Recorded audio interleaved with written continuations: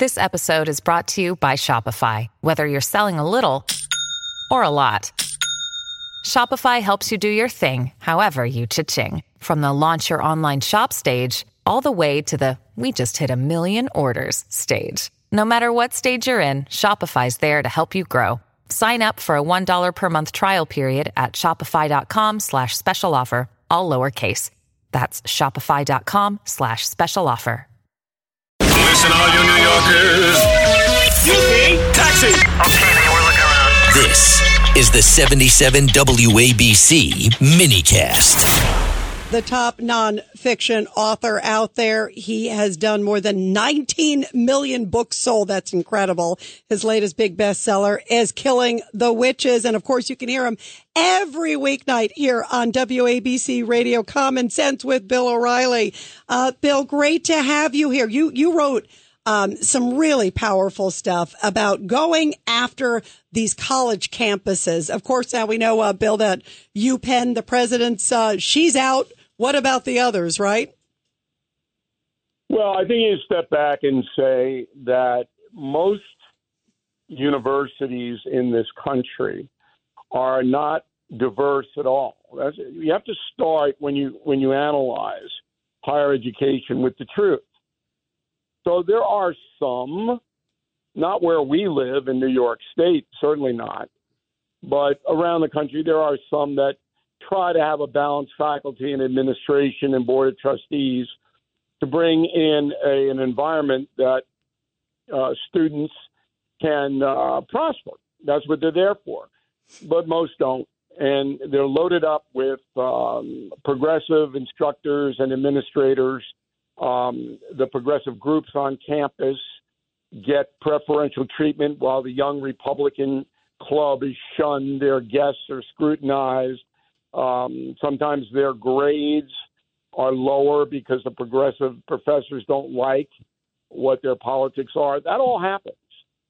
And it's happened for a while. This isn't anything new. Vietnam War changed the college atmosphere in America into a very liberal place. It's like Hollywood. Hollywood didn't used to be liberal, but now it's 90% liberal. So the same thing happened on colleges.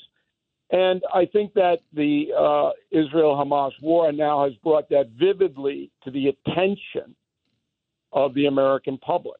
And I'm sad about it. I have to tell you, I had a great experience at Marist College in Poughkeepsie, New York. Got a degree in history there. I had an excellent experience at Kennedy School at Harvard. Got a master's degree from there in public administration. And both of those schools now are run by radicals. They are literally run by radicals. And I wouldn't send my son to Marist. I wouldn't send him there. And so, New York State, all the state universities, they're in the same category. Cornell, Columbia, and NYU, even Fordham. I mean, it's really depressing, but that's the way it is. Yeah, look at Cooper Union, too. Bill, one thing that really upset me today, and it's stunning. Here we are. It's 2023, about to be 2024. There was a new poll out. I'm sure you saw this on the Holocaust. And 18 to 39-year-olds, and of course that's college age as we're hitting, of course, and older, 20% of them said the Holocaust is a myth. The world's in trouble if that's the case, that they actually think the question is the Holocaust a myth? More than 20% said it's a myth. And that age group, that's 1 out of 5. That is really troubling, Bill. In the past, that kind of propaganda came from the far right, the neo-Nazi crew. And now it's embraced by the far left, the progressive crew. This is an interesting shift here. So I wrote a book, as you guys know, called Killing the SS. And every page is documented 18 different ways about what happened. Eyewitness reports, photographs. I mean, it's beyond any doubt. So then when you hear somebody say, the Holocaust was fabricated or overstated, you look at them and you go, well, where's your backup for that? What do you point to justify that position? And then you get nothing because there is no justification.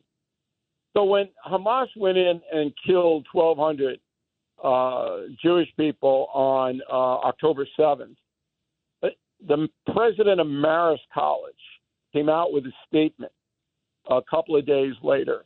And this is a small working-class school in Poughkeepsie, New York, that said he was grappling with the situation.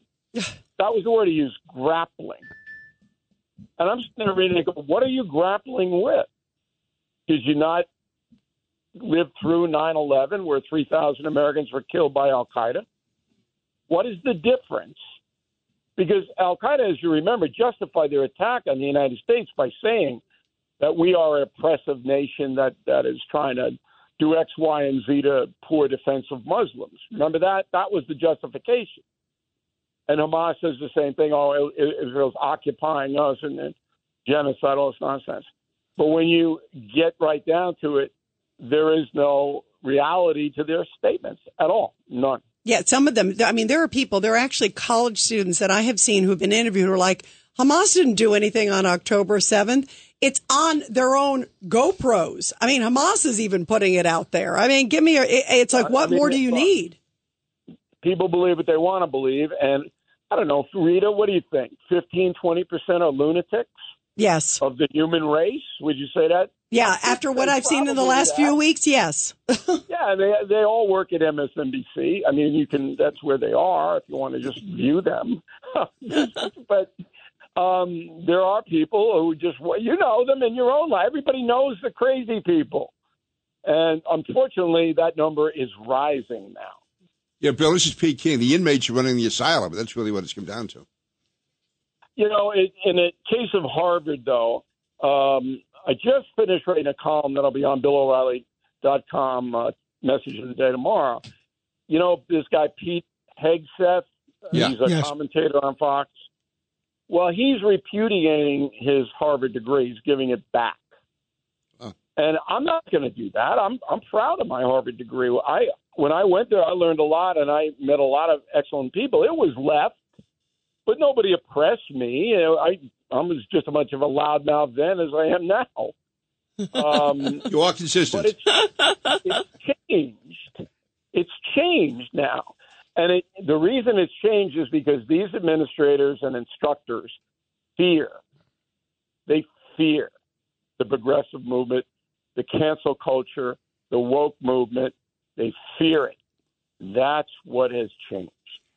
Bill, it's Richard Weinberg. What do you think of these 700 Harvard professors who are backing President Gay in keeping her job when, based on her testimony, she should be as removed as the president of the University of Pennsylvania? Well, those are fellow travelers, Judge. That's a nice way to say that. Travelers. No, but Bill's right. They are fellow travelers. Yes. Or as Lenin called them, they're useful idiots. Yes. They're useful idiots. They believe that Hamas is just misunderstood. I mean, and you can't force people into reality, into rationality. You know, I learned that late in life. I really learned that late in life. I used to try to persuade people and take energy and time to point out where they were going wrong historically. That's how I started writing the history books. I said, I'll write honest books now and tell you really what happened. But no matter what you do, there are some people who are not going to see it your way because they don't want to. You know what's amazing, Bill, too, is some of these women's groups. I mean, it is shocking to me to see some of them silent or slowly coming around. It's like Marist College, like you said. They're like trying to figure out which way to go. Are you kidding me? When you hear of what happened on October 7th, they're not trying to do anything. They'll put a figurative noose around your neck if you're a conservative white man, in the blink of an eye. But if it's their own crew, no. They'll make an excuse. That's why I wrote Killing the Witches, because the witch hunt today is generated by the progressive left. But how could they be silent, Bill, with all these horrible, disgusting atrocities that happen to women now that we're hearing? It really, how can they be silent? It's shocking. It's appalling. they're not in it for justice, Rita. They're in it for power. That's how they can be silent.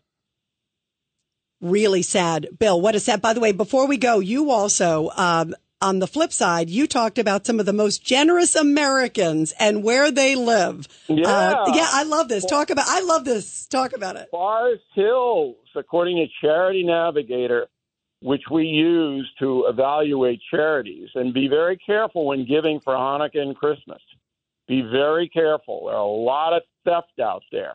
Guy was just popped today, Goodwill, California, charged with stealing $1 million from Goodwill. Okay? So Charity Navigator says the good people in Forest Hill, Queens are the most generous Americans in the country. And you know what demographic a lot of them are, Bill? Jewish. Exactly right. Yeah, isn't that amazing? That's beautiful. I love that when I saw that. Judge. Would never try, Bill. Would never try. Never try. You know, I can't go door to door like Sliwa and say, hey, but I know the city.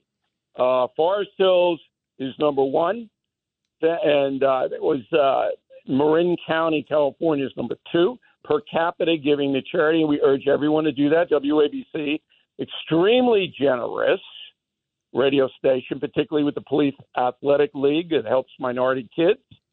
I was honored to give a donation to them last week. And well, thank you. We had a Christmas holiday party on Saturday morning, and we entertained about 500 kids, I think, that showed up. It was great. I saw some of the video. It was great, videos, John. yeah, were very, very good. And it was when you see these young kids and you look at their faces, you can't believe that.